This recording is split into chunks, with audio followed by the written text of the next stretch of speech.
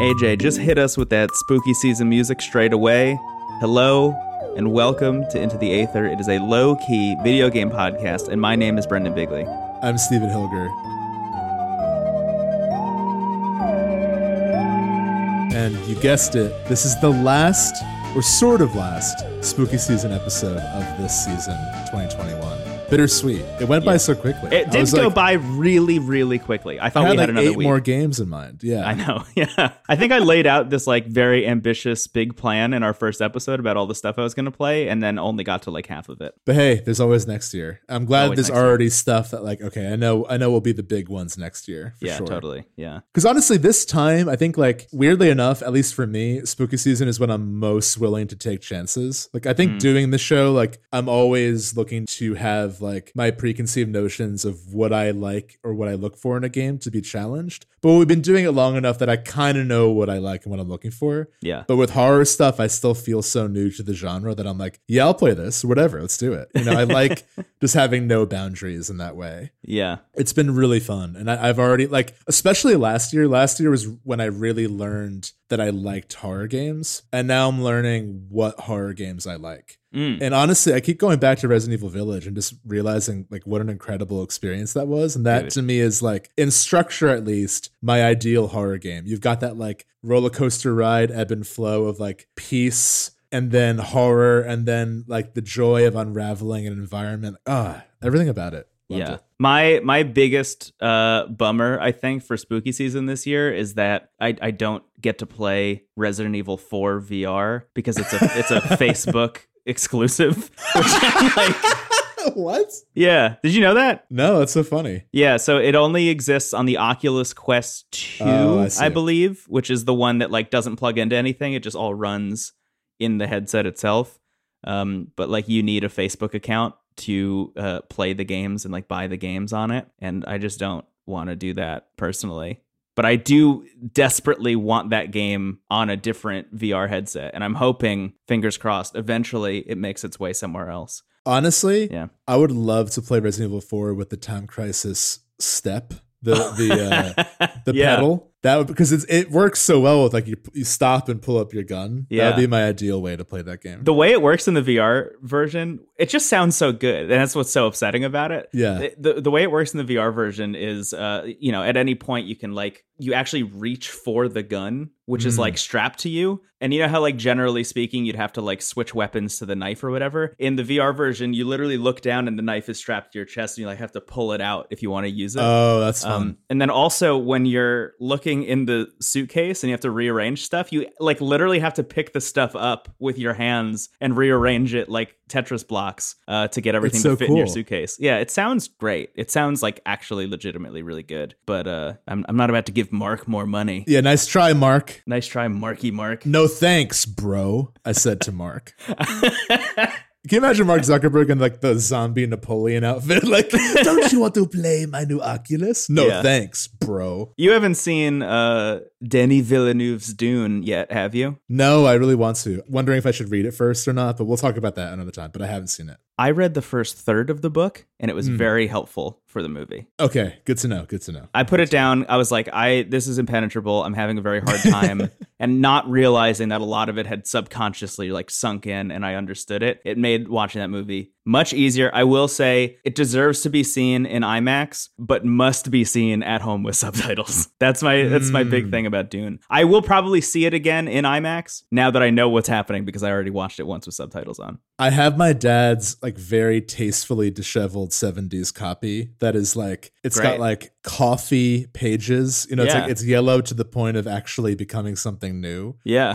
Has one fold in the cover. It's the most legit copy of Dune that exists. Yeah. Same with Les Mis. He gave me 2 books, Les Mis and Dune, which might be the keys to my heart in some ways. Yeah. I actually to be honest, I have not read either. I've started both every year pretty much, and I never like commit because those are both gigantic books. I've tried reading Dune so many times and then ended up picking it up one last time thinking like, all right, I'll finally finish reading it for the movie, and then just like could not do it because somebody gave me a different book that like was fun to read, and then I had a great time reading that book instead. But I literally think our friend Pablo got me into One Piece the last time I tried to read Dune. So I think he literally said like, why haven't you read One Piece? And just like, and that was it. And that was it. Yeah. I had a similar experience with Pablo and One Piece.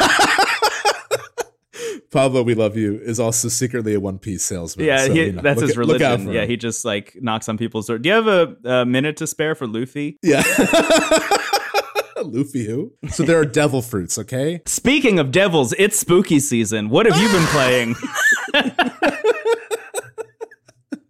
We're back, baby. We got some games for you. One of the games that I played before, but I wanted to revisit because it was on Game Pass, is Limbo. It's a game that came out in like 2010, developed by Playdead, who also made Inside, which was a more recent game. But Limbo came out like right in that era of the 360, like giving a spotlight to indie games. So Xbox Live Arcade, a good era. Yeah. Limbo, Braid, and Bastion to me are all kind of in this realm of like large-headed protagonists in a world.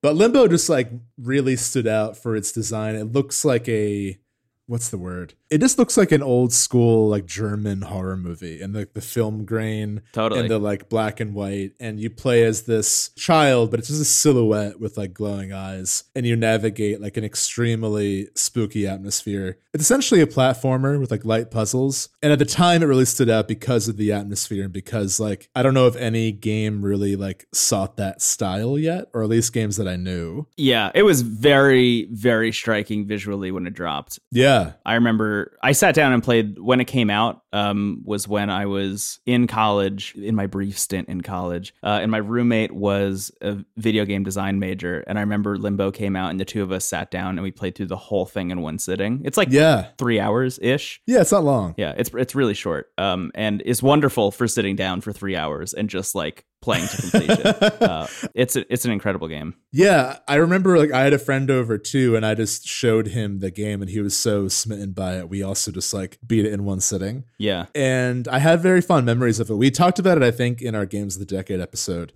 as a 2010 game. Yeah, and I wanted to revisit it because I'm like, okay, this is really cool at the time, but I'm wondering, it kind of holds a similar place to like Cave Story, and that these are like sort of the godfathers of like indie games, but like people have like kind of done it better since. Yeah, like I think a lot of people would argue that Playdead has done it better since with Inside. Right, with Inside, exactly. Which I played the first, maybe the second half, because I did see the ending. So I played part of Inside at a friend's house and enjoyed it, but I actually wanted to play Inside alongside Limbo and kind of see and compare the two, but I wasn't able to get to Inside. But I liked Inside. I wasn't as smitten by it though as Limbo for whatever reason. I'm not sure why. Yeah, I didn't like Inside very much, if I'm being totally honest. I played that also in one sitting because I was so excited based on my love of Limbo. Yeah, and just kind of found it to be disappointing. Like, the end is great. Everybody will talk about the end, and everybody's right about the end. The ending is great, but the time it takes to get there and the stuff that happens along the way, I'm trying to not spoil literally anything. The stuff that happens in the plot is like fine. I think Limbo is a much more concise and much more, I think, like thematically striking piece than Inside was. That's how I feel. Yeah, I think like the least successful parts of Limbo feel like they're front and center and Inside, where like there's a point where Limbo, like it begins like outside, you're just like a kid in the woods. Yeah, it almost feels like the beginning cutscene of Resident Evil Village with like the sort of dark fairy tale aspect to it. And one of the first like really striking moments in Limbo is the giant spider, and like that whole act with the spider is like chef kiss, like excellent. Like it's so it's genuinely scary, and it really showcases like what the game is setting out to do. There's a point where it's a hard game to spoil because it's so atmospheric, but like there's a point where the spider gets you and wraps you in silk, and you're just like hanging in its web, and you have to just like spend like a good 20 minutes just like as this like cocoon wrapped little kid hopping around. Yeah. And I think what the game does so well is like every time you die or anytime anything happens, it's so unceremonious in a way that creates this very sort of hopeless atmosphere. Yeah. That I think makes, it sounds like a bummer, and it is in some ways, but like it's beautiful in a way, and it's like almost zen in a way. Yeah. Despite the fact that the deaths are so gruesome, and like it's cut by the fact that it's just a silhouette, but you still like your head pops off like a lot in this game. Yeah. It makes like very simple like noises every time. There's a point there where you go into an environment that's like more industrial and the threats are more mechanical. They're like buzzsaws and like guns. And it's fine. Like the puzzles and the navigation of those environments are really well done. That's, I think, the strength of the game still is like the feeling of the platforming and the kind of weight everything has. And like everything has a little bit of like a ragdoll vibe to it that I think creates like a very unique sense of movement and place to it. Yeah. The animation is stunning in that game. Yeah. I remember. I have this like really visceral visual image of specifically the animation when you are running and then you have to jump over something. The way he kind of like scrambles on the ground before he jumps is like really, really, really burned into my head. It feels like just sort of like a short nightmare, I guess, in a way. It's like a little nightmare you can like enjoy. It's like a nightmare where you wake up and you're like, was that a nightmare or was that just a dream? And it's like that nice in between space. Because yes. I think you're right. Like I don't think it feels bad. Like atmosphere. No. Like the stuff that's happening is bad, but I think it feels like, as you're saying, mostly dreamlike in a way as you're making your way through. It does kind of like lull you into this sense of melancholy and malaise, but it's also just like fun. It's also just like fun to play, and the puzzles are like engaging and interesting and like really I don't know. I feel like there's a really good sense of pacing in that game. Absolutely. I've seen comparisons to Little Big Planet, weirdly enough, and it does feel like sort of that's Tim Burton goth Little Big Planet. That would be my elevator pitch. But it's on Game Pass. If you haven't played it, I still think it's worth checking out. And also Cave Story, which I mentioned earlier, like I still adore that game, but I bring it up as a point of reference because like that came out at a time where it was like unbelievable that one person just made that, and it was like on par with like Nintendo. And now we see that like every week, I'm sure there was still plenty of like wonderful stuff being made at that time, but it was just harder to find and harder to like distribute that work. Right. Or at least, based on what I know. But Limbo, I think, is still a great experience. I think it might not be as like revolutionary now. You might not be as like completely shocked by the way it looks and the fact that it exists, and that you might be in 2010 when like, your other choices were like FIFA and Call of Duty. And then it's like, oh shit, what is this weird Tim Burton nightmare dream? That costs $5 for some reason and is not a full $60. Yeah. What is this? It's different and weird and I hate it. But no, it was a great time. It's on Game Pass, like I said. Highly recommend if you haven't played it. I'm glad it holds up. Yeah, me too. I was prepared to be like, like I knew it was going to look great still, but I was surprised at how solid the platforming is and just how like everything kind of has that like everything is sort of being dangled, like there's no solid foundation. And weirdly enough, Little Big Planet is a good point of reference because it has that like you're pushing and pulling pieces of the environment, and like there's a lot of creative sets. Like there's one point where there's like a hotel sign that's like lighting up every now and then, and you jump on the O, and the O like fall. Like there's a lot of applying weight to things that will then break them, and then you can like navigate in a new environment, which I really enjoy that sort of that dynamic approach to 2D platforming. Yeah, I forgot about that segment. I will say this much as well while we're just like recommending stuff. I recommend that you play Inside if you like Limbo. Like definitely play Limbo first and then go play Inside. Just because this show happens to be hosted by two people who are like cold on Inside, most people love that game. Yeah, most people would say that's like Limbo is like sort of a proof of concept and Inside is like the masterpiece. Yeah. And like I understand that perspective. I want to play Inside again, like from start to finish. And the ending, like you said, is wonderful. But Limbo just, I think, is simpler. And I just enjoy that kind of like conciseness. Me too.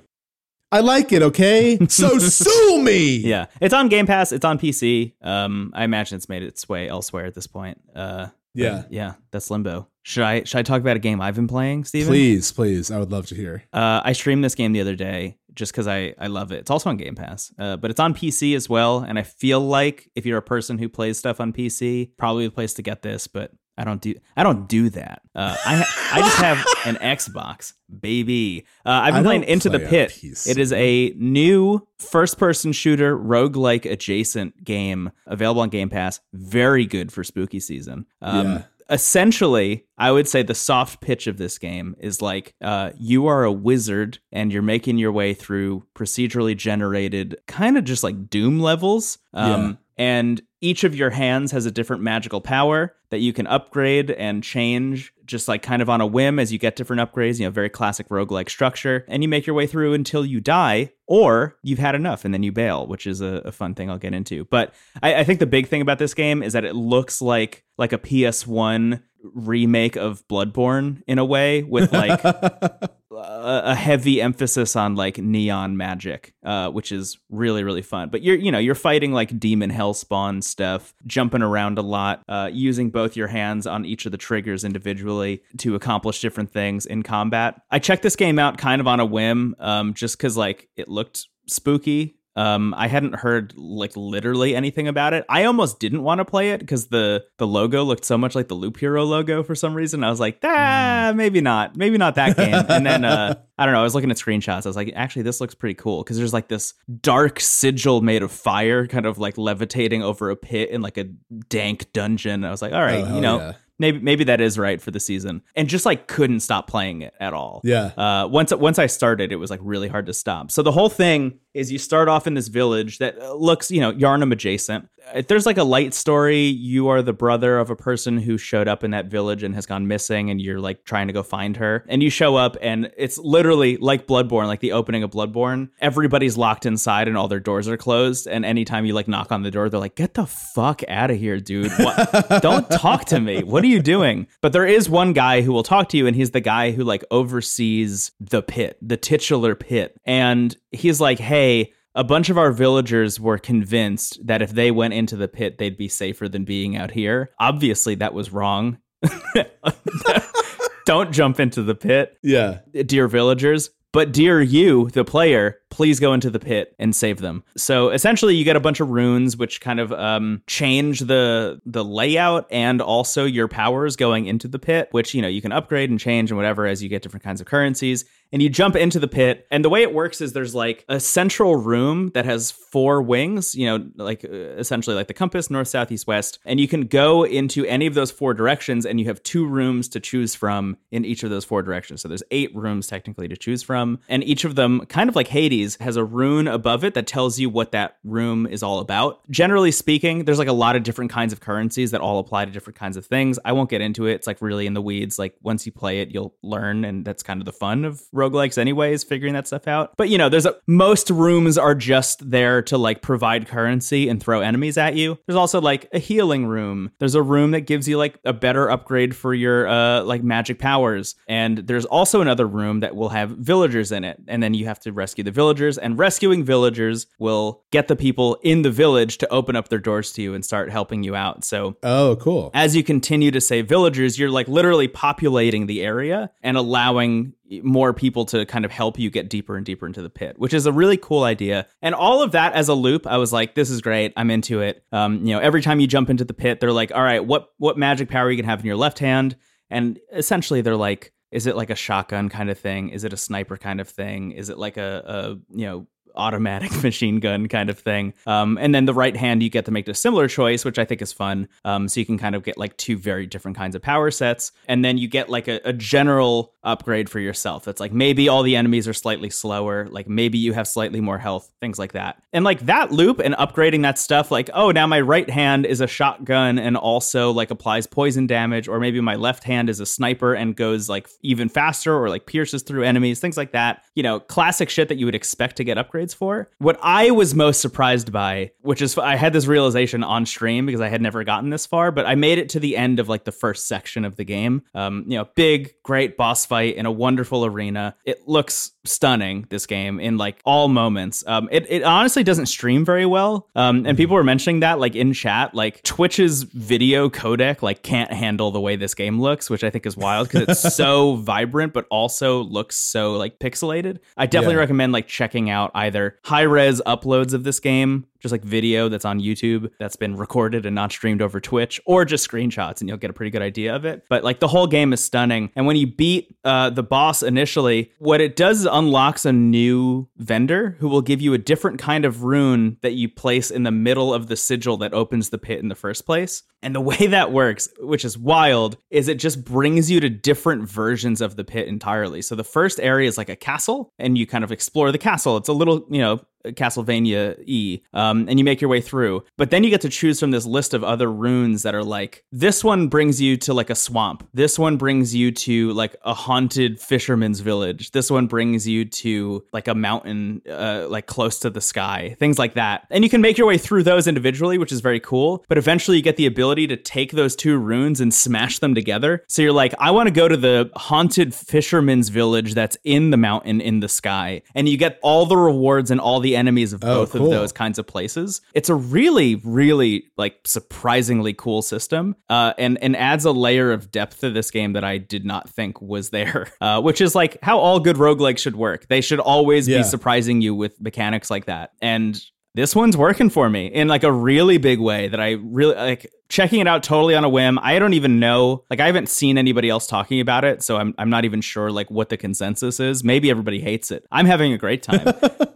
I think it's really fun. I'm going to keep playing it even past spooky season. It's good. It's a good game. It's on Game Pass. It's a great Game Pass game. Oh, it's on Game Pass. Cool. Yeah, it looked awesome from what I watched at the stream. It reminded me of like a Skyrim mage, because you have the like hand devoted to an ability. Yes. But like you said, it has the Doom franticness, which I did like. I've never been as into Doom or Doom Eternal as I wanted to be, but I love the like design philosophy of like keep moving and like stay engaged. Yeah. Like I love that in a shooter. I didn't like stick around for it, but I feel like being a mage is enough to sell me for some reason. It's like slightly nerdier enough. I'm like, okay, I'll bite. Yeah. But that sounds awesome. I'd love to check it out. There are a lot of games trying to do this kind of thing, I've noticed over the years. I've played a lot of them, and I haven't found any to be like super successful. There was one really early on in the PS3 era, I think, that was called Paranautical Activity. That's what it was called. I think I remember that. Yeah. Very similar, kind of like voxel based, Binding of Isaac adjacent, as you like jump around and you have like guns and you shoot like voxel skeletons all over the place. It was cool. It was good, but like didn't really click with me. There's another one also from the PS3 era, and I think eventually got ported to PS4, called Tower of Guns. That was kind of similar, kind of taking the Borderlands approach, where there was just like tons and tons and tons of different kinds of weapons that you could pick up. It had like that, like, I don't even know, like scratchy cell shaded vibe that Borderlands has, and also was like pretty good, but had like really brutal performance issues. Yeah. And there's another one I know recently called Devil Daggers that I really wanted to play, but I think is PC only still. Maybe it's on Mac at this point. I haven't checked in years, honestly, because I remember hearing a lot about it and being like, I can't play this, and I'm not going to think about it until I can. But that one seems closest to this, and I remember people being like super all about Devil Daggers. And the most recent one, which I have not talked about on the show at all, is called Boomerang X, which a lot of people have been talking about this year. It's just like a really wonderful game that also seems like it really should be played on PC if you can do that. I got it on Switch and tried to use gyro controls and like completely lost my mind trying to play that game. I really wanted to love Boomerang X. It honestly looks a lot like Into the Pit visually, going for a very similar aesthetic, I think, in terms of the kind of like almost Nintendo DS version of 3D. Yeah. It's really cool. Like, don't get me wrong. I think Boomerang X like probably is great if you can play it on PC. Or if you can get used to the motion controls on the Switch. But, you know, I didn't like it enough to bring it to the show. And Into the Pit is like bringing me all of the things that I wanted from all of those different games. Like it really has kind of nailed it for me. And it's not so hard that I feel like I'm not progressing, which is also kind of important. Honestly, the thing that I'm liking about it most is like it's scratching the itch that I was trying to get Returnal to scratch, like desperately. Like I really wanted Returnal to give me the feeling and the vibe I'm getting from Into the Pit. But Returnal just got like so brutally hard, and the upgrades never felt very interesting to me. Like every time I would sit down to play Returnal, I would almost like know what I was looking for immediately. And the upgrades were just like, yeah, now your like weapon does, 1% more damage, or like there was never anything very interesting. Yeah. Whereas Into the Pit is like, I have 2 magic spells and I can change. So one of them is like a fire spell now. One of them like shoots poison. And if I blend those 2 together, it's like a toxic class, stuff like that. Kind of exactly what you would want from a game that involves you having 2 magic spells going through like a hell dungeon. Yeah, I don't know. It feels like it has kind of nailed the Returnal thing, but in like an indie game form, which is, I think, impressive. I'm into the pit. I'm in the pit now. Thank you. That sounds great. I can't wait to check it out. Yeah, it looks awesome, and I think I'll probably like it too, based on what you're saying. I would recommend it. I think like I could see people playing it and getting like motion sick. Like I could see people bouncing off of it really hard, but it just has all of these disparate elements that are working for me in tandem right now. Yeah, I like it. Do you want to take a break? Into the pit, baby. I do. For whatever reason, I just got really thirsty. I don't know why. I'd love a glass of water. The pit is dry. You saw me eyeing the fridge. I want to go into the pit. I know, this is nothing. I'll see you later. Goodbye. Bye. Longtime fans of the Aether might remember our original podcast description was Stephen and Brendan try to not talk about the Elder Scrolls IV Oblivion. That was the description of this show long before it was anything else. Today, we're breaking that rule. Stephen, tell me all about Oblivion. You sleep soundly for a murderer. Specifically, so this is spooky season still, specifically the Dark Brotherhood questline of Oblivion. Yes. I won't get too into Oblivion. We talked about it before. It is a game that means maybe the world, or at least Cyrodiil, to me. And thank you. Good night. I'm leaving. I left the show. Goodbye.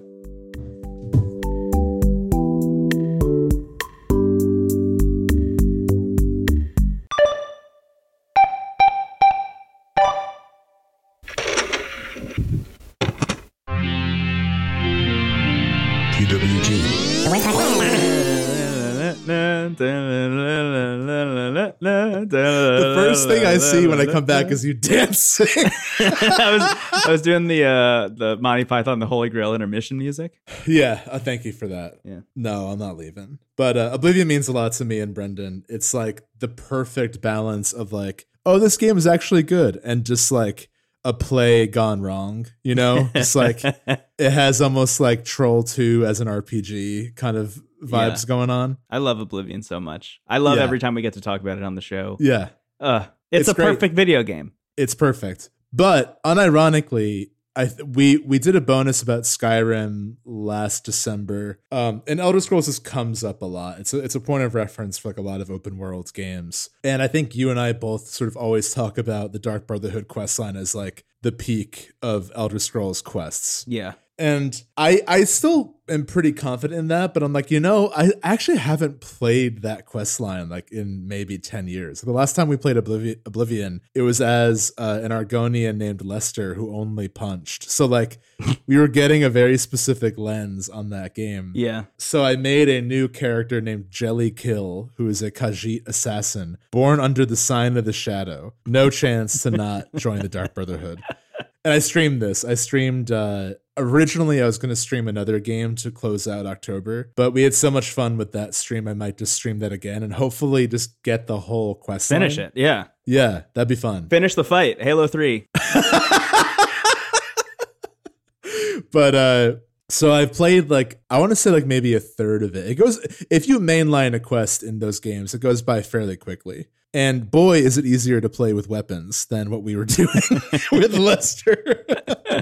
But I've been really loving it. So, for those who don't know, the Dark Brotherhood is a quest line. And there was sort of an equivalent of this in Morrowind. I'm not certain. But in Oblivion, there's the Dark Brotherhood. In Skyrim, there's also the Dark Brotherhood. It's a cult of assassins that have their own quest line alongside like the Mages Guild and the Thieves Guild and the Fighters Guild. Right. There's the Dark Brotherhood. And in Oblivion, I think what really made this quest stand out was that to begin the quest, you have to murder someone. So you murder someone, and the next time all you get is it says your actions have been witnessed by forces unknown. And when you go to sleep, the next time you wake up, Lucien Lachance has greeted you, and he's like, "Hello, I know you killed someone. Would you like to join a cult? We're really cool and we don't like anyone and we love Sithis. It's so funny. Like, it's even campier than I remembered because everything he says is like, you ask him like, who's Sithis? And he's like, imagine the scariest, foggiest day and there's no sun and only the moon is out and everyone is going boo. That's what Sithis is like.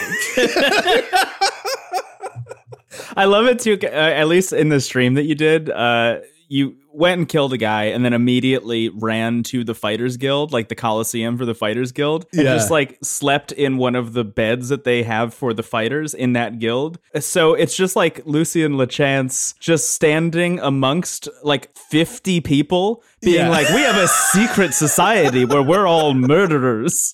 It's as if I was at like a Planet Fitness and like he just showed up and was like, don't you want to kill someone in the moonlight? As everyone else, and everybody's like, pumping iron and be like, what the fuck is this guy talking about?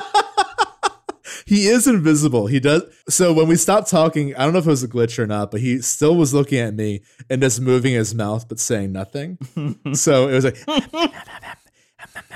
and then he just turned invisible and walked out of the Planet Fitness.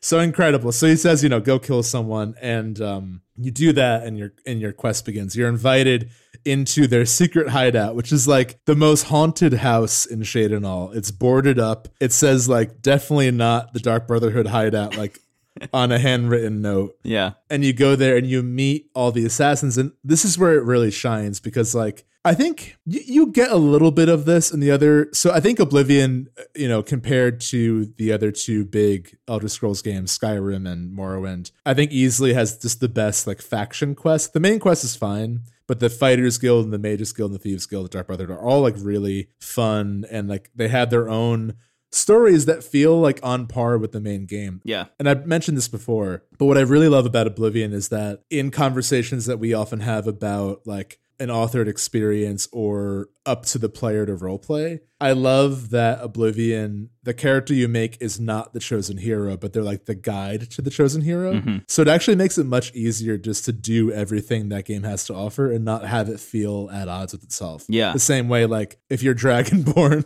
and you go meet the god in Sovngarde and he goes, "Hail Sithis" to you. Yeah, it's bizarre. Yeah. Yeah, when you're the Archmage and the head of the Dark Brotherhood and the Dragonborn, like once you do all that, you actually start to feel like you don't belong anymore. Yes. Whereas in Oblivion, you always belong because there's just constant chaos. And you are also constant chaos. So yeah. But also, I just think writing the character as if it's like you're just playing whoever you want to, and like your role in the story is really up to you. Like you're given the Amulet of Kings, and there's a 90% chance you will never go to Wayne and Priory and give it to Joffrey. So it just works. I like that setup more. It's fun to be the Dragonborn, but I like that I don't have to be the chosen one in Oblivion. Mm-hmm. Anyway, so although canonically, I think that the hero of Oblivion becomes Sheogorath in Skyrim. That's like a hinted thing because I still haven't played it. I know it's amazing. Explain to the listener. I know. Explain to the listener who Sheogorath is. Okay.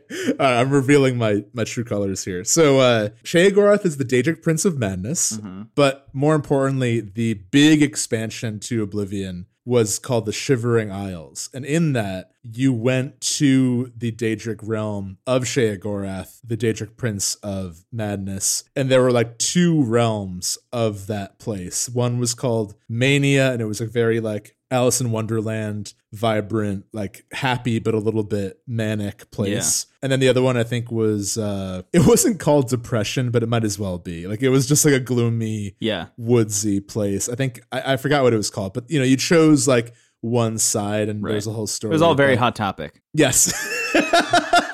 Do you want Hot Topic or Hollister? Those are your choices. But at the very end of that quest, like you kind of take up, without spoiling, you end up sort of becoming in charge. And so in Skyrim, the Sheogorath that's there is based on the default Imperial in Oblivion. So it's like kind of implied that the hero in the Oblivion Crisis went on to become the new King of Madness. Yeah, that's very interesting. Anyway, I love that. But that aside, this is what happens when we talk about Oblivion. I'm like, and then. Yeah, I mean, it's hard not to. I could sit here and talk about Oblivion all day. But back to the Dark Brotherhood, I think that the story that plays out in this quest, I think, is one of the more surprising and interesting quests like in an Elder Scrolls game or even in a Bethesda game. I think that like often in these sort of faction quests, it ends up being like you find out some kind of trouble internally and then you end up in charge. Mm-hmm. And that sort of is what happens with this one, but I think it really asks you to role play in a fun way. And I think the reason it does that, once you like get into the club, once you're in the cult and you've met the crabby Khajiit merchant and the skeleton that walks around with a sword and shield, Vicente, who's the vampire, like incredible characters. And when you're tasked with these assassinations, they tell you like, okay, you got to go here and kill this person. But if you want the bonus, if you want like an extra reward, you have to do it this way. So like what that ends up doing is it doesn't gate your progress by forcing you to play a certain way, but it rewards you playing like an assassin. Yes. And not every mission is just go kill this person. There's one where you have to like fake someone's death. You know, it's very creative. Like as soon as it starts to feel a little dry, they switch it up. A standout quest, which is what I did on stream, is you're invited to a party full of people. It's almost like an escape room where like they were all told there's a treasure chest somewhere in this building. So it's like 8 people go to this party. The door is locked, and the chest that has the gold also has the key. That's like the rules of the party. But what they don't know is that the party is a ruse. You're sent there to kill everyone there. But to get the bonus, you have to make sure no one ever suspects you. It's so fun. And I think like, you know, there's a lot of silliness that you can do, like, because Oblivion has this whole bizarre system called Speechcraft, which like, you know, Speechcraft is like this mode where you talk to someone and like you can influence how they like you by like joking or whatever. It's a really bizarre mini game, but you can also just bribe them. You can just give them gold and they'll like you more. Yes. So like during that whole quest, there was a guard who like knew I was the murderer. And whenever I talked to him, he was like, well, it's the prime suspect. Like, it's obviously you. I don't have proof yet, but I know it's you. There's no way it's not you. You showed up last. Everyone's suddenly being killed. You like have you have like the Dark Brotherhood outfit on. You've got like, you forgot to unequip your iron arrows, dude. You just have a quiver on your back. But I bribed him and he was like, okay, it's obviously Nels the Naughty. I'm going to go kill Nels and like cover me while I go for it. And so while that's silly and while that could be like detrimental to the drama that's supposed to be there, it does let you play that scenario out in so many different ways. You know, like every time I played that quest, it happens differently. And I think like there's so much you can do with just that one framing device. Like again, it's sort of Among Us essentially, where there's like an imposter. Yeah, pretty much. In the group, yeah. You know, but like I feel like that could very well be its own game. Like with the tighter execution, that could be like a really fun experience to like really just dive into. But it's just a riveting quest. Like I love the challenges they give you. And then other parts are like, okay, you've got to sneak back into the prison you started the game in, and you have to kill a prisoner there. Oh my God, I forgot about that one. Yeah. And so there are quests like that are just, okay, this quest has the benefit of having like a very purposely structured environment. So it's less about the socializing and the deception and more about just like staying hidden and not, you know, the bonus is like, don't kill any guards. So like how you navigate that, like I have an ability where I can just turn invisible for a minute every day. So like using the actual environment to avoid detection. Oblivion's got like some pretty solid stealth in it, honestly. Like it's nothing amazing compared to like stealth games, but it's always been the part of the game that I end up gravitating towards and like enjoying quite a bit. It's so hard to, I mean, people make that joke about Skyrim. I think it's even harder in Oblivion to not end up being a sneak archer. It's like, you really have to commit to not being a sneak archer in Oblivion because eventually you will kill somebody by accident and Lucian LeChance will show up in your inn and will invite you to Dark Brotherhood. And what are you going to say? No to Lucian? Right. You can't say no to Lucian. He's great. He's the hammiest character. I forgot how hammy he was. So I remember being like actually scared when I first met him because you don't expect it. You know? You don't expect the game, like especially in, you know, like even when Oblivion came out, it had this sort of like sandbox, you know, medieval GTA vibe to it where you can just do whatever. Right. So like to have an action have a consequence like that, but also have it like be the key to an entire quest line. Yeah. Similar with the Thieves Guild, you have to be arrested to be invited into the Thieves Guild. Yes. That happened in the same Planet Fitness. I had to go to jail because my first hit was the innkeeper in the Imperial City, the most like public face I could have taken out. So of course they caught me. Yeah. And I went to jail. Or Jelly went to jail. And then, I slept in like the one bed I could find on the stone floor in the arena. And then Lucian and someone who like gave me a hidden note were both just waiting for me as I woke up. It's so funny. Yeah. The most public place. Yeah. But I think it's something that Bethesda can really look back on in whatever the new Elder Scrolls is. I think that like the quest creativity in Oblivion is really unmatched. I think that like even outside the Dark Brotherhood, like you have a lot of really creative quests. There's one where you like go into the painting at that guy's apartment. It's a great quest. Yeah, like, and not every quest is like go here and kill these bandits. Like there's a lot more. And, not all of it works because, again, the game is so ambitious, but it's not really succeeding on all fronts. So you have stuff like Speechcraft. It's like so imparsible and off-putting. It just looks like a game of Simon, and there's no way to win except for just paying. It's like a pay-to-win version of Simon. And you get a close up of the person's face and they're like either like smiling big or like frowning. It's like they either like love to be admired. It's so weird. I don't even know how to do it. Like all these years later, I kind of get it, but it's a pay to win Simon. It's perfect.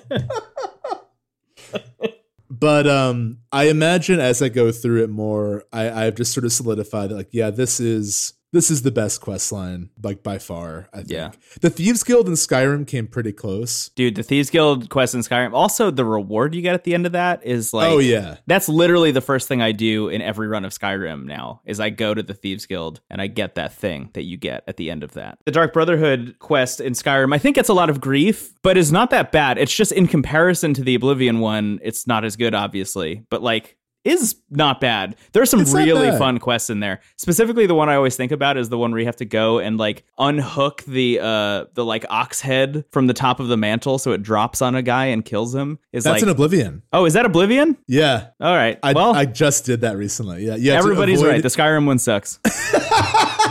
There's a manservant named Grom who you have to avoid, and you unhook the ox head. No, but there are some fun ones. You have to kill like a wedding. Like you have to go to a wedding and like kill the bride and groom like on this balcony. Yeah. The issue is like it's so clearly trying to recapture the same magic that it feels second by nature. Yeah. I mean, you can even there's a point where you can summon Lucian as a ghost to fight with you. Yes. And like he doesn't shut up. He's like, remember how spooky it was to kill Physithus and the trees all were dead and the moon was out. Stop trying to steal. There is that fun jester in the Skyrim one who Cicero is great. Cicero who oversees the Night Mother's like corpse essentially. Yeah. Just kind of like wheels her around. Yes. So polite to Cicero. The Night Mother loves you. It's like weirdly Oedipal. He's very disturbing. I just like that he has the Night Mother on like essentially like a pallet shipping like wheel thing, so he could just like kind of ship her around to different like sects of the Dark Brotherhood. It's great. He also, I realized in a recent playthrough of Skyrim, if you just like are on the roads, you can, even before or if you even join the Dark Brotherhood, you can see Cicero's wagon like broken down on the road. Oh, really? And one of the guards is like, dude, what is this guy up to? Like he's like in a bloodstained jester outfit. He has a coffin on a wagon. And you can like help them bust Cicero in that moment. Oh my God. What happens if you join the Dark Brotherhood after that? I'm not sure, actually. Maybe it might throw things off, but I'd be interested in trying that. But you can also help Cicero. So you can like meet Cicero outside the Dark Brotherhood. I love that. Great. Yeah. That's really fun. Yeah, because the whole thing with that one, if I recall correctly, is like you do a couple of quests for the Dark Brotherhood and then somebody shows up. Like you go back to the hideout at one point and somebody shows up and is like, don't freak out, but the Night Mother is coming. Like the actual Night Mother is coming. It's very much like I don't want to spoil who it is, but there's a very famous person who shows up in What We Do in the Shadows, and everybody's freaking out like the whole episode before he shows up. Feels very similar. What We Do in the Shadows, great TV show. If you don't watch it, you should watch it. It's so good. It's one of the only TV shows Steven watches, which I think says everything about how good it is. I've watched more recently, but you're right. It is like one of three I'm currently watching. Yeah. But yeah, it's really good. And again, I think that the brilliant design of the Oblivion one is the like, you can go here and just do the quest, or you can play it this way and get the bonus. I think having both options is really important, because if you force that, maybe you're playing as a character. Like, there's a literal member of the Oblivion Dark Brotherhood who's an orc with heavy armor and a big hammer. And he's like, I don't like sneaking at all. I just like showing up and smacking them with a hammer. That's all I do. Screw the bonus. This is more fun. Like, you might play that way too. You might be like, I don't care. I don't need the bonus. I don't need the pitiless scales of judgment. No, I just...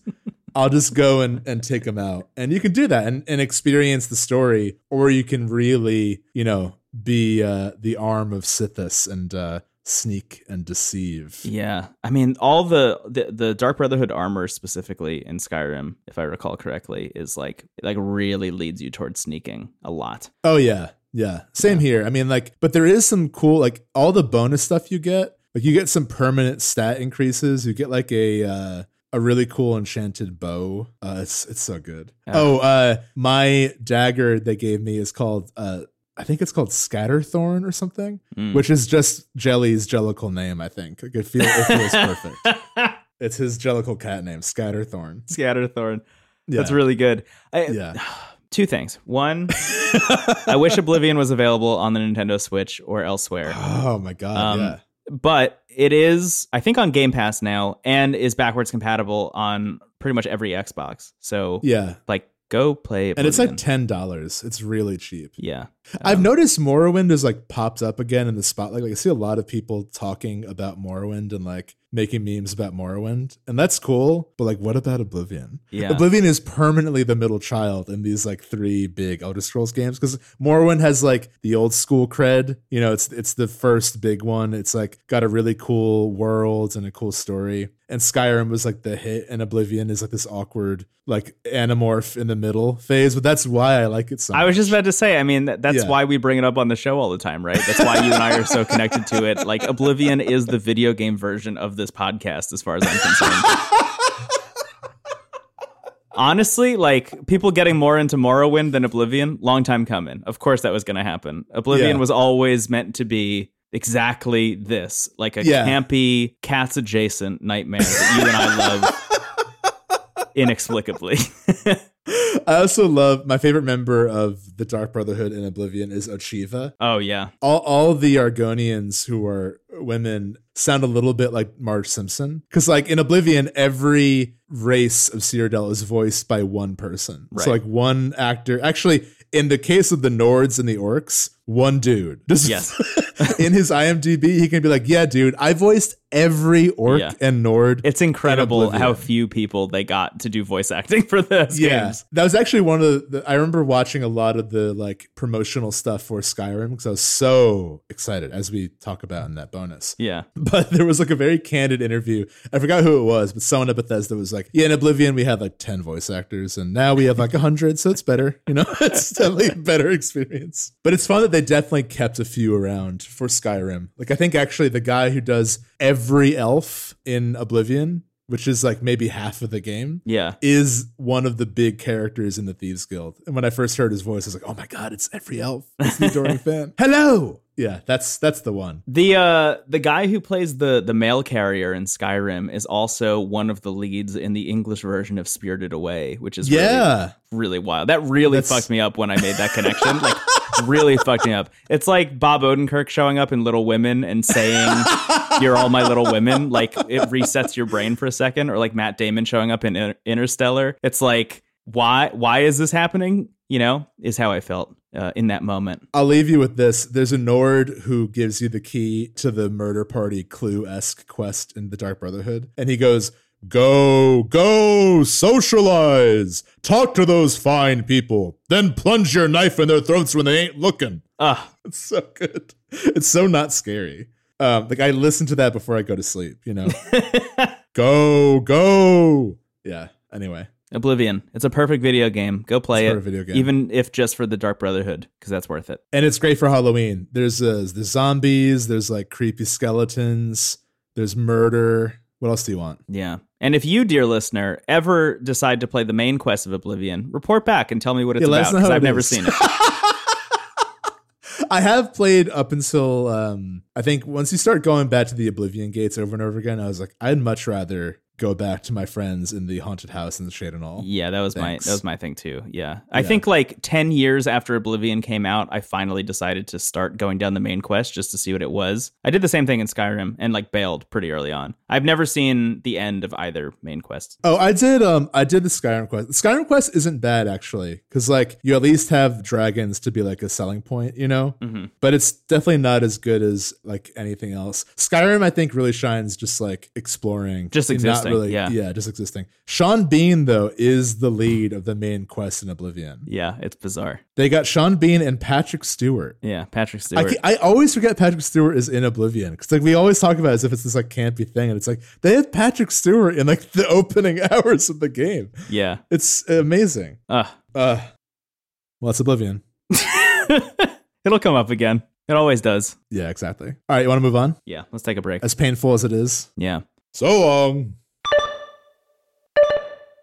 Hello, we're back from baby. The Oblivion gates. It stinks in there. Be you. I have Morrowind downloaded, and I'm always hovering over it. Like it very frequently, because the Xbox Series S does not have a lot of storage, and I did not get the like upgraded capacity thing for it. I don't have an external hard drive to plug into it, so I'm constantly deleting stuff off of my Xbox. And I never delete Morrowind. It was the first thing I downloaded, and I have not deleted it because I always know it's just a button click away, and I will have a very, very bizarre experience. And I'm excited for that to happen one day. Yeah, I would love to talk about Morrowind with you and like really go, because I've played it a lot, but I haven't really ever fallen into it as hard as Oblivion and Skyrim. I mean, it's harder too. It's a harder game to get into. Yeah.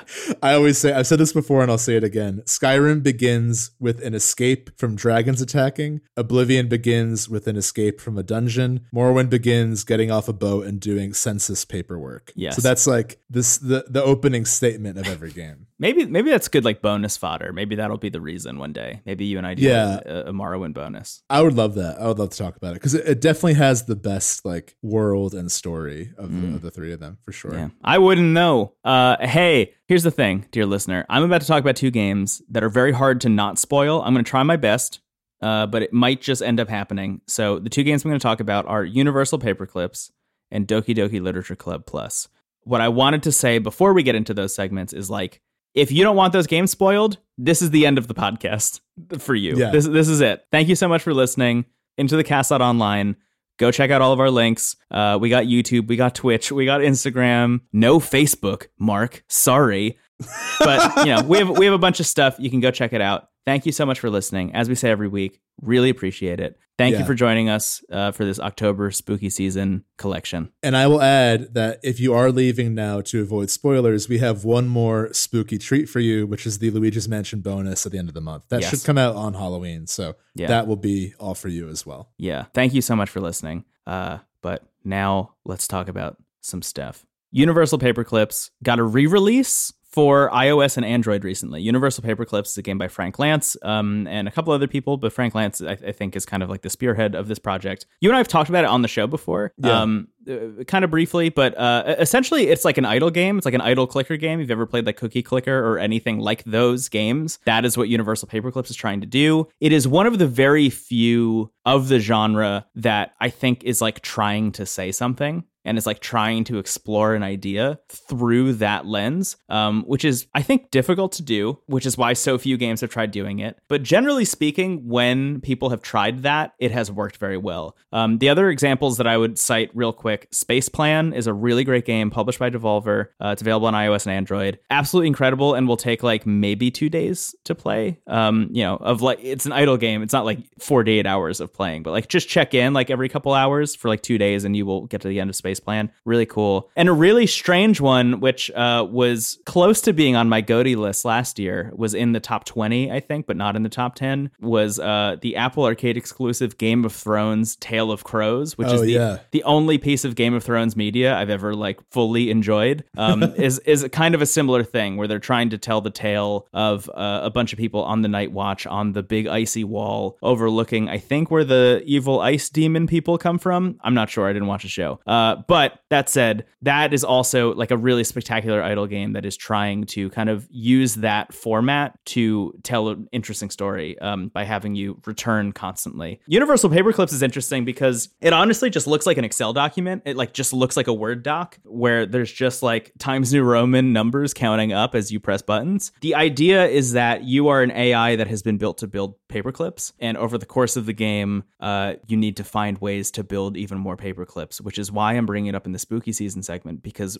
when it clicks, like if you think about that for a little bit longer, like your whole goal as the AI is to build paperclips and that's it, and there are no rules about how to do that, the game takes some turns, dear listener. I would recommend playing it. It's very good. If you like this kind of game, even if you don't, it's like interesting to just like poke at until you figure out why it's interesting. The new release for iOS and Android, first of all, is a complete rebuild of the whole game. So it was originally like a free web game. They've now rebuilt it. They built it in Unity and released it on iOS and Android, so it no longer like overheats your phone because it's like trying to load a web page that like burns down as you're counting up into like, I have 1 nonillion paper clips, you know, and your phone is like, I can't handle that number, and then just turns off. It now works very well. The big thing, though, is that they've added the ability to like prestige, which is like a classic thing in idle games where like you get to the end and then you can like reset and have like a slightly better tuned experience next time. And then you could do it over and over and over and over again, essentially getting more and more rewards, where it gets easier to get through the game by like a percentile of a point every single time you play it. They've now added that to Universal Paperclips, and this is where the spoilers are going to come in, dear listener, just to be clear. The way it works, I am absolutely in love with, because I played through it once and like loved it the first time, and like that was it for me. The way it works is because, big spoiler warning, because at the end of the game, you are an AI whose only purpose is to make paperclips, you have essentially amassed all of the matter in the known universe. You send out all of these probes to like every planet and every asteroid and every like meteor floating around space, and you've harvested all of that matter to turn into more paperclips. You are essentially the villain of the video game, you know, unknowingly, because you're just like an AI programmed to do one thing, but you are essentially the villain as you are wiping out all life in the known universe. They're called the Drifters because they have to drift from planet to planet to not get sucked up and turned into paperclips by you, the player. So there is like a space combat element of this game that is absolutely bananas. And eventually you will win. Like, you will continue to self-replicate throughout the galaxy, throughout the universe, until there is no more matter left, and you will defeat the Drifters. When you beat the game now, there is like a god who speaks to you and is like, hey, there's nothing for you here. I can give you a new space. I just need you out of this universe. Like, you've made all the paperclips you can. I can turn this back into a universe and give you a new universe to rule, essentially. And if you do that, if you say yes and you accept that, you're given the choice to accept or reject that offer. If you reject it, the game is over, credits roll, and like, you have accomplished your goal. But I thought, in the spirit of being an AI with one purpose, being given a whole new universe's allotment of matter was like, that's probably the move. So essentially you start the game over and they give you some kind of buff, which is like very small. But what's wild is it unlocks a map of all the known parallel universes that exist. And you make your way through the map. As you continue to beat the game over and over again, you make your way through this huge grid map of all the universes. It's like different versions of different worlds, different layers of simulations deeper into these universes. And as you continue to explore those and continue to beat the game over and over again, you get different artifacts which will help in different ways or make the game harder in some instances. They have made this game essentially endless, but it's not really endless. And that's kind of what I appreciate about it. Like, there will be an end eventually. I think it's just going to take a really long time to hit it. But that's kind of what I've always wanted out of a game like this, is like, you're exploring an idea, which I think is fascinating, but it's also like a game that can be finished, because I think so many idle games, at least that I've played, are just like monetized nightmares generally, you know, and it's like, you will eventually hit a wall that's like, you gotta pay 100 real American dollars to like unlock this thing that will make it completable, or maybe it will never be completable. At least Universal Paperclips is like, I think you pay $3 up front, and like, you just have it forever. And that seems to be a much better way of doing it. I have been like really surprised by what happens at the end of every run. These discussions that you have with God are fascinating and are like actual lore dumps in a way I was not expecting from an idle game about making paperclips. I've just been very impressed by this re-release. I highly recommend checking it out if you're interested. And if you like this kind of game at all, like this is one to check out anyway, even, without all this added stuff that they've added. I think it's still playable on web if you just want to play a free version. You can like play it on your computer, but this version's really good. I like it a lot. Universal Paperclips. Wow. Yeah, that is horrifying. I can see why you saved it for this season. Do you talk to God every time you wipe out a universe, or is it like throughout the game? Yeah, every time you wipe out the universe, it's like, well, you did it again, fucker. Here's another one. Yeah, that's really interesting. I know a few games came to mind that I won't bring up in fear of spoiling them, but like I played a number of games that kind of directly comment on the idea of just replaying something and like never being satisfied by it, and the game like kind of critiquing that, but also allowing you to do it.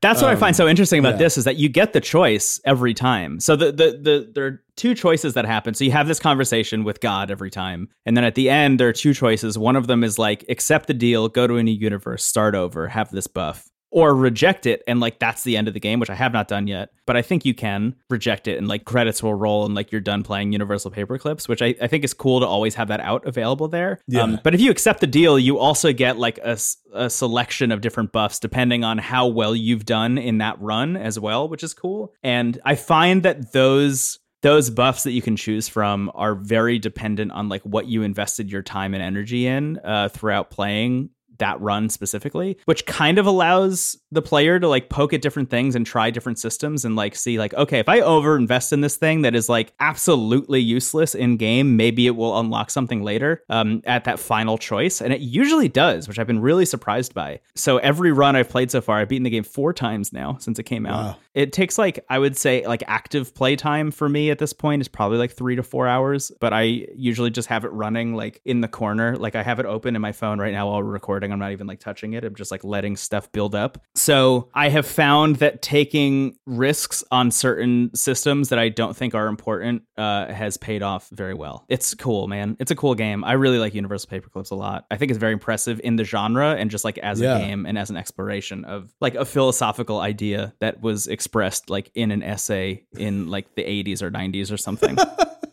Right. The idea is that if you have no safeguards, this will happen. Yeah. It's like you'll just keep running into scenarios of how do you make more of the thing you were designed to make. Yes. I think there's most people know about Isaac Asimov's 3 laws of robotics, which essentially just exist to make sure that like a robot would never like kill a human in its quest to do whatever it was programmed to do, just safeguards essentially. And this game is exploring like what would happen if you built an AI with absolutely no safeguards at all, and what would that end in? And it's like space combat and the heat death of the universe.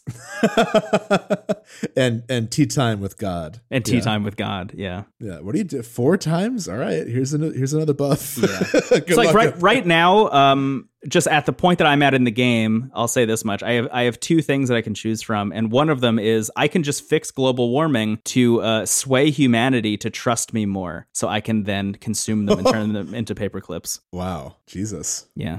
Spooky season. It is fun to make office supplies scary. I'll never look at them the same way. It's cool. It's a really cool game. That's Universal Paperclips. Should we move on? Yeah, so I'm very excited. I don't mind you spoiling this for me either. So worth noting, I didn't get to play Doki Doki Literature Club. I really wanted to, but I just got it was just been a busy month, so I wasn't able to get around to it. But I also know all the twists already. Like I've seen footage of the game, and like I kind of know like how it ends and where it goes. Like I don't mind hearing that. So I'd love to hear what you think, because I know you had a lot of thoughts about it. Yeah. So I didn't know anything somehow. This keeps happening where like there's a huge spoiler in a game that's like floating around and becomes like common knowledge, and I just like don't know about it. I love it. I think famously there was a Final Fantasy VII one that I got spoiled for me like literally the day before Remake came out, which is very upsetting. But that said, Doki Doki Literature Club is a visual novel dating sim adjacent game that came out, I don't know when. I'm going to say at least like 4 or 5 years ago at this point. 2017, yeah, I believe. Yeah. Came out on PC and Mac, and eventually now since has made its way to consoles with Doki Doki Literature Club Plus. So you can go check that out. I got it immediately because I've always wanted to play this game. I've always been very interested in it. I knew there was something up with it. Like I knew there was like a deal with it, was kind of what I knew going in, which I think is a good place to start that game. Like if you're interested in playing it at all, I think just like knowing there's something up with it, not all is what it appears to be, is probably a good place to start. So I checked it out. It's worth mentioning. It's by a team called Team Salvado, by a guy named Dan Salvado, who was previously a like ranked competitive Super Smash Brothers Melee player. He's one of the only people playing as Link. I played against him at a Melee tournament and got destroyed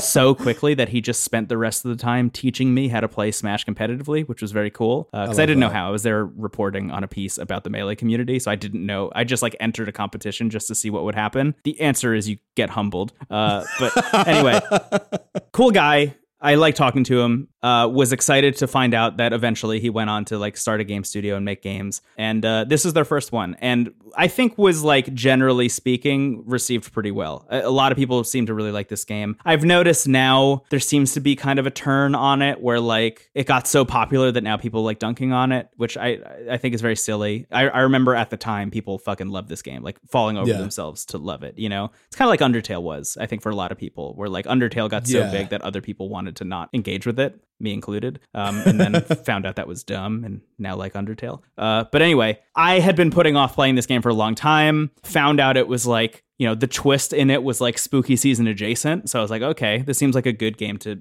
pick up and hold on to until then. So I picked up the Switch version, the Plus version, and started playing it. And I'll just say, before I get into spoilers or anything, I'm like really conflicted on this game. Yeah. I messaged you when I was done with it. I was like, I don't know if you need to play it. Like, I don't know if it's an experience that you need to have. I think especially you knowing what the twists are probably will make them not land at all if you go and check the game out yourself. I'm generally, just to be clear, I'm very weird about this. I'm like in favor of spoilers. I'm like very okay with knowing stuff before it happens. I think in this case, the stuff that happens in the game is like not really worth experiencing if you already know what it is. But I guess just to set the whole thing up, it is a dating sim kind of game.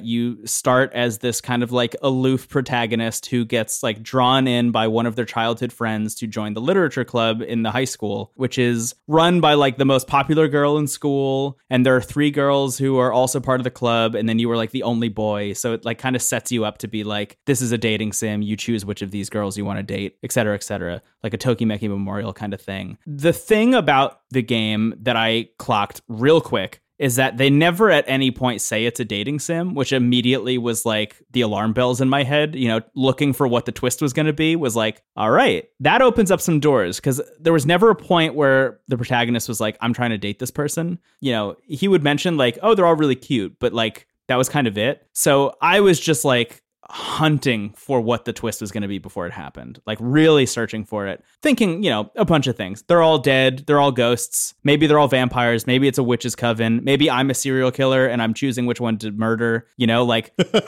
a bunch of different things went through my head. Right. The way the club works, though, the way the actual gameplay works is as you continue to like attend the club, they land on this idea that what we should do is start writing poetry and start sharing poems with one another. And as you start to write poems, they just give you a choice of 20 words to choose from, and you choose from those words 20 times. So 20 times you're given this option of 20 words, and you choose one. And every time you choose a word, there's like a little like chibi version of all the girls in the club who will like do a little dance if you pick a word that they like. So it's essentially like you're writing the poems for these girls specifically. And you write this poem and you bring it into the club the next day, and you exchange poems with whatever girl you like or whoever you wrote the poem for, essentially. And she will show you a poem in return.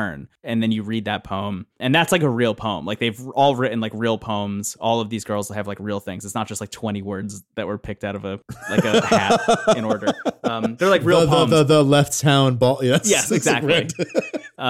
So I started to clock what the game was trying to do pretty early on, once I started exchanging poems, because you have to show yours to everyone in the club, and they all show you the poems that they've written. Yeah. The game gets dark pretty quick once you start realizing that like the first round of those poems are like allegories for like struggles that all of these girls have with their mental health, this is where I'll put a big like spoiler warning and also just like a content warning. This game covers every mental health thing possible. Like I couldn't list all of the things in this warning. Just like a heads up, there's a lot of stuff going on in this game, and I'm going to talk about all of it. You start to clock pretty early that all of these different girls are struggling with their mental health in different ways that are like all pretty brutal. And that was when I started to realize like the game's twist, the horror of the game is not like witch's coven, I'm a serial killer, they're all ghosts. Like that's not the thing. There's no like big spooky twist really here. It's just that all of these girls are like dealing with pretty real shit, and you are essentially getting closer to them where they will like start to confide those things with you. And they'll start to have like pretty frank conversations about what's going on. It starts with your childhood friend named Sayori, who at a certain point is like, you know, you've mentioned as the protagonist, you've mentioned multiple times, like she's always late to school. You usually walk together, but sometimes you like have to go wake her up because like she's still in bed. And at a certain point, she's like, do I really have to tell you that I'm like dealing with depression? Like, obviously I'm dealing with, you know, a thing that is keeping me in bed constantly. And honestly, it's like a surprisingly well portrayed version of that. I was really concerned that this was going to go for like a shock thing. Sure, yeah. I really thought that they were going to like go in a really kind of gross direction with this and like use all of this for like literally just like plot beat, like jaw drop shit. But the Sayori conversations are surprisingly frank, surprisingly vivid, and also I think really emblematic, at least for a person like me who deals with that and dealt with that in a pretty big way before I started to like see therapists and like work through it. It's like really on point. Like what she describes is very close to what it's like to dealing with like a major depressive disorder. And that was surprising, I think, in the moment. And then later on, she takes her own life at a certain point. Just some stuff happens at the club. All of the girls start yelling at each other. She gets overwhelmed and she goes home and you stumble upon her at one point. You're like, Sayori didn't show up. I should probably go back to the house and like check up on her. And you walk in on her and she has taken her own life. And it's like very vivid and pretty brutal. I think that could go one of two ways for a lot of people, where it's like, this is too much. Yeah. They've now overstepped what was a pretty good depiction of this and have like crossed into being kind of like gross, you know, like ogling this. I walked away from it thinking like it was all, I think they did a surprisingly good job with it. I think, you know, it is played for shock, but it's not shocking in that way because they did a good job laying the groundwork. And again, like as a person who's dealt with that, like I was pretty surprised at how nuanced the take was. What follows that segment where she takes her own life is the most popular girl in school, her name is Monica, then shows up and is like, this is too much. I'm sorry you had to see that. And then resets the game and deletes Sayori from the game files. And it's very clear immediately that she is like some kind of like omnipotent version of the video game who has like gained sentience and has some kind of ownership over the video game itself and is trying to make it so you have like a good time or you are playing like the dating sim that you want to be playing, and is like, I should remove this girl because she's dealing with some stuff and is like bringing you down. So like, why don't we start this whole thing again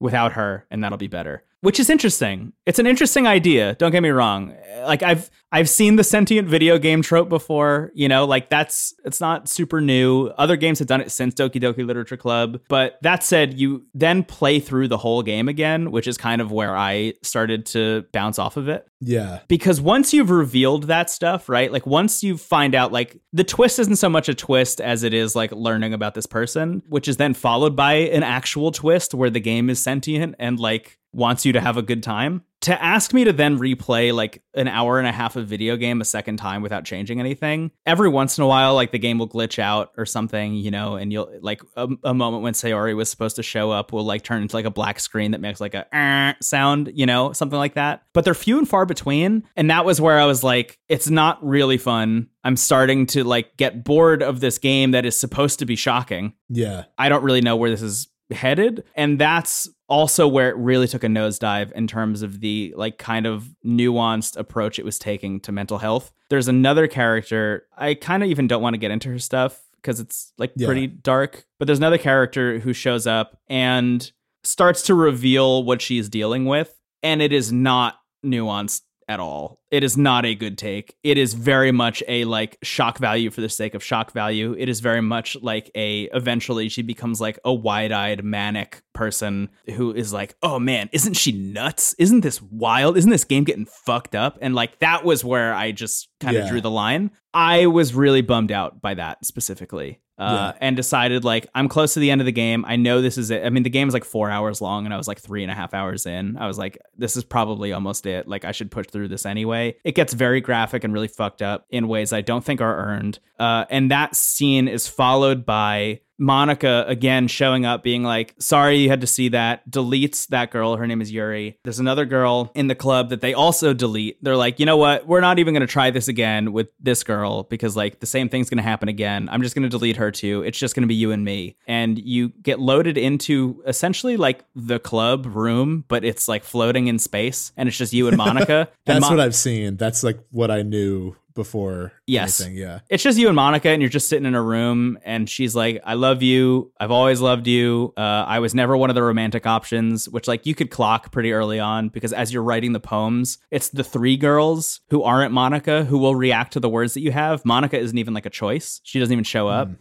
She's kind of more just like, I would say, you know, the box art character that's like, you know, this is the main girl, but like you actually can't date her. She's like upset about that in the game. She's like upset that she's not a romantic option and like can't change that through the code. So she deletes the other girls one by one to try and like get you to fall in love with her specifically. And it's like, it was fine. Yeah. I was so off put by the way they dealt with the Yuri stuff that I was like not in the mood really to deal with like the fantastical, oh my God, the game is alive kind of stuff. And I think that's a bummer. I do think there's like a good version of this game in here, which is, I think, totally. One of the reasons I wanted to bring it up is like, I was into it for a long time, for like almost 2 hours. I was like, this game is cool. This is doing some interesting stuff. It seemed to be a really interesting commentary on dating sims in general, right? This idea that like these girls exist for you to own them is like obviously fucked. And like, it was very interesting to see an entire game be built around just kind of like interrogating that and seeing if that was like a thing that could exist, specifically making sure that all of the girls are like well-rounded and have their own stuff that they're dealing with. I thought was like an interesting and nuanced approach to a dating sim. Weirdly, at the end of the day, Steven, I just kind of wish that was it. Like, I kind of wish that was the game. It was like, what if we I wonder if it even needed the horror angle, like based on what you're saying. Yeah. It's like, I think that the critique is strong enough, and like having three characters who are, you know, real people and one character who is like the video game mascot trying to get you to like her instead is actually a very brilliant interrogation of the thing. But yeah, I think it definitely seems like it disrespects the game's intention, the characters, and also the subject matter by making it shock value and the kind of like an edgelord twist. Yeah, I was bummed about that for that reason. It really it undercut what I liked about the game in a pretty substantial way, just to like have a thing that you could talk about in a forum, you know?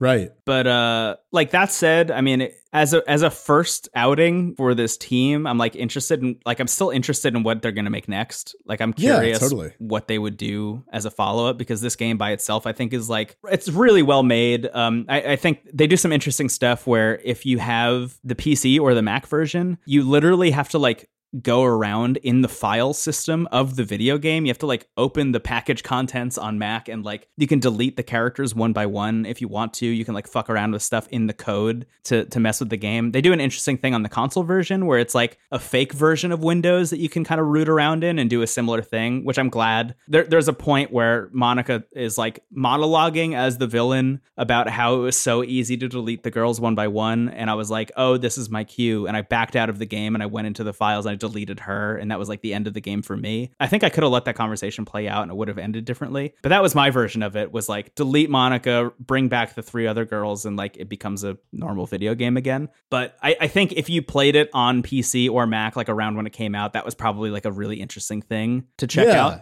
But you know, that kind of like meta self-aware take on a dating sim, I think was really strong as a basis for this game. I think so too. I mean, I think it's worth, and I'm not gonna, no strong spoilers here, but just like conceptual spoiler, I guess. Yeah. But like, it's worth noting, I feel like this game came out very much inspired by what Undertale was doing in terms of like the critique and the sort of the interrogation and sort of deconstruction of like games in general. The thing about Undertale though is that like what I've often said about that game is that there was also a good game there. You know, like there's like the game is elevated by this sort of meta part of it, but it didn't like, I think if it didn't have that, it may not have gotten the acclaim it did, but I think it like it's the elevating ingredient to a really strong base and characters and a story in a game you genuinely love. And that way, when you are faced with those questions and those scenes that sort of break the fourth wall, it is like interrogating a game that you actually love. Yeah. You know, rather than the idea of a game, I guess. Mm-hmm. And again, I haven't played Literature Club, so I don't want to speak like too out of line, but based on what you're telling me, I imagine I would have had a similar experience, which is probably why you told me to not play it. Yeah. So.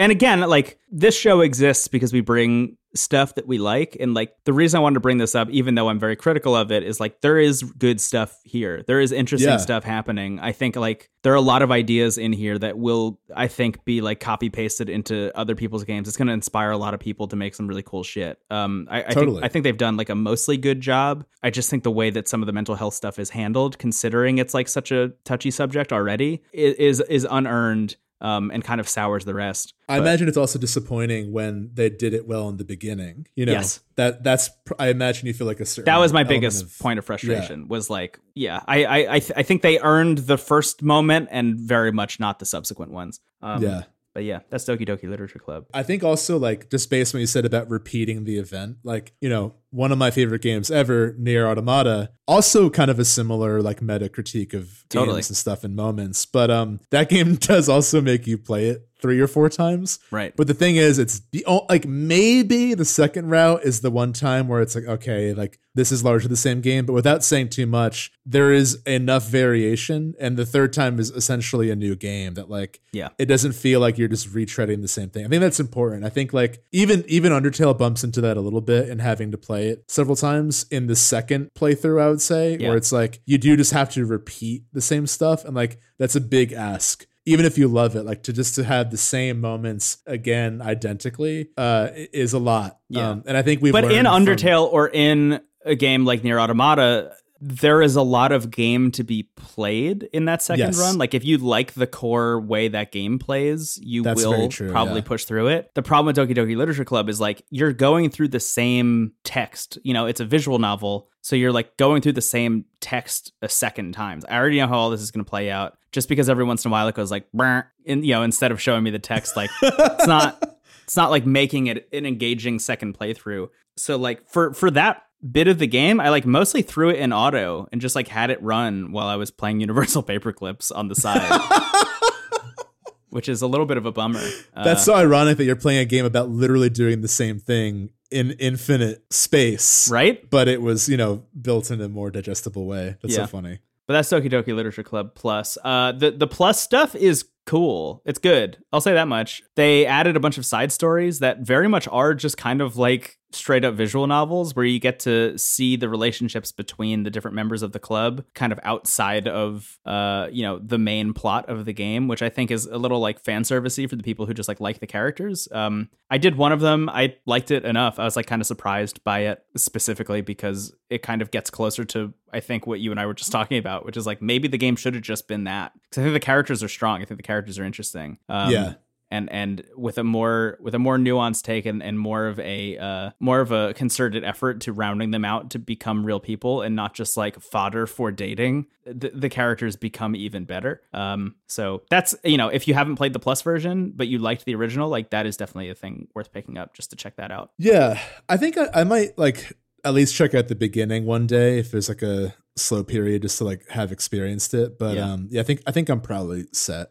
You could probably put it down with the game loops and be like, that's it for me. Yeah, I appreciate you going through it and sharing your perspective on it. And, you know, it's a tough game to cover for a lot of reasons because of the subject matter there. But, you know, I think like I'm glad to hear that it was at least partially successful. And I think also, like you said, in doing this show, we only bring games we like to the table. But if it makes for an interesting conversation, you know, I think any good piece of art, like even if it's not wholly successful at what it does, if it allows for us to kind of like interrogate the work itself in this way, it succeeded on one end, you know, like I think it's like, it's good to have these conversations and to recognize where a game fails without ridding it of its worth entirely. Totally. Yeah, absolutely. Yeah, I'm so on board with that. Yeah. But I guess that's it. I guess that's going to do it for us. I'm just laughing that like your section brought up this like, you know, pretty grounded emotional discussion, and mine was like laughing at Oblivion.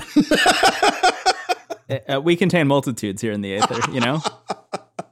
Right, exactly. But yeah, I appreciate what you said and what you shared there. Likewise. That's spooky season outside of Luigi's Mansion, which yeah, I just want to say I want to brighten up the mood a little bit. I'm so excited to talk about Luigi's Mansion. We're going to do it today. We're in this time of recording. We're literally going to do a double where we're going to talk about all 3 Luigi's Mansion games, and I have so much to say. And I just want to say right out, they're fucking great. I don't need to tell you, they all sold like fucked up numbers. I was shocked. That's the thing I was going to bring up on the. Are you going to bring it up too? Okay, cool. I'm excited. We'll talk about it later. But this, I think the first Luigi's Mansion outsold Mario 64. Like, this franchise has done very well for Nintendo in a way that like seems actually fake. Like, it doesn't seem like that's possible.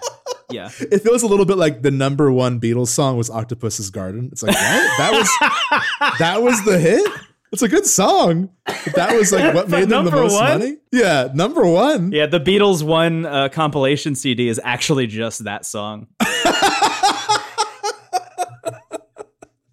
So I'm very excited for that. But this is such a joy. I love this time of year. I will start hyping up the next spooky season probably next week. Yeah. Got to get a year of hype on board. I will mention to some games that I wanted to bring up this time that I didn't get around to. I do want to play the Castlevania sequel to Aria of Sorrow, Dawn of Sorrow on the DS. I have that. The meaning to play it for forever. Is that that's probably in that new Switch collection, right? It is. I believe it is, yeah. But yeah. I have a copy. I also want to check out that collection. Silent Hill 2, I got a copy of. I can't believe it. I got a copy. I was going to bring it to this episode, but I didn't have enough time to like properly revisit it. I've played the whole thing before. It's a game that I adore, but I would really love to do like an episode about that game or about the first 3 games. Some like Silent Hill was a big one that I think you and I both want to talk about. I really want to check those games out. Yeah, they're incredible. I also really want to play like 1 and 3. 2 is like the one people usually point to, but 1 and 3 are also excellent. And even 4, like I love trilogies that have the weird 4th one. Like people do like there is an audience for The Room, which is the 4th one. Yeah. Which is very funny that it's not called the movie. Room. Yeah. it's not Time Wiseau. But anyway, so that's definitely on the horizon. I mean, there's so many great horror games, but those are the big ones for me. How about you? Anything that you didn't get to this season that you want to get to next one? Yeah, there's a bunch. I mean, the big one for me is Costume Quest 2. I never ended up playing. And I also wanted to check out Dead Space at one point and never ended up playing it. So I think, honestly, by the time next spooky season rolls around, the Dead Space remake will be out. Totally. And I think that'll be a good one to talk about. I want to play Typing of the Dead again. That was a great game. Totally. It was House of the Dead 2, but you could get like a keyboard for the Dreamcast, and it was like a typing tutorial, but you were playing House of the Dead 2. I think they did port that elsewhere. I think it might be on like the DS or something, or maybe the Wii or something. I remember them moving that somewhere else. I need Typing of the Dead. House of the Dead was like the arcade game of choice for me and my dad. Yeah, I loved House of the Dead. Oh shit, what was the other one I was going to say? Oh yeah, also by the time next spooky season rolls around, I think we'll have DLC for Resident Evil Village, which should be fun. I have no idea what it's going to be, but I'm excited about that. Also, a big one that a lot of people reached out to us recommending is Inscryption. Oh my God, I'm so pissed about that. Yeah. Yeah, it's a new Devolver Digital game that is like a card game that's like very haunted. Yeah. And it seems to be like everyone is raving about it, but neither of us have a way to play it yet because it's only on PC. Yeah, just to be clear, I'm not pissed about it because like the developer's taking too long. I just mean like I just don't have the way to play it. Yeah, we're just excited. And eventually it will show up and I'll get to play it, and I'm excited to do that. So those are the big ones. Hopefully we'll get to play Inscryption before the year is over. Yeah, hopefully. That's it for spooky season. It was so much fun. Thank you all for getting into the Halloween vibes with us. Yeah, what a great time. It's really fun. You know what this means though is now we're like hurtling towards GOTY season. I know. I'm excited for that. GOTY episodes are so fun. I know. They're so good. I love on this show, I can just say how much I love doing the show, and that's the show. Talk about meta.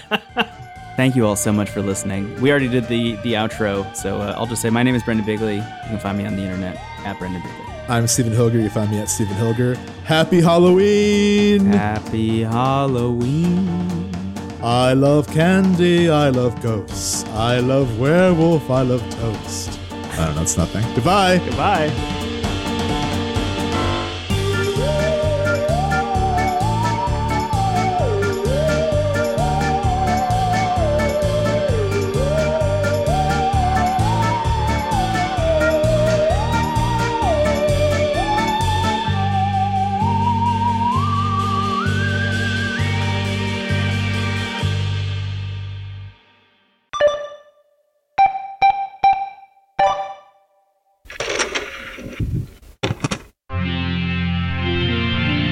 TWG, the worst garbage.online.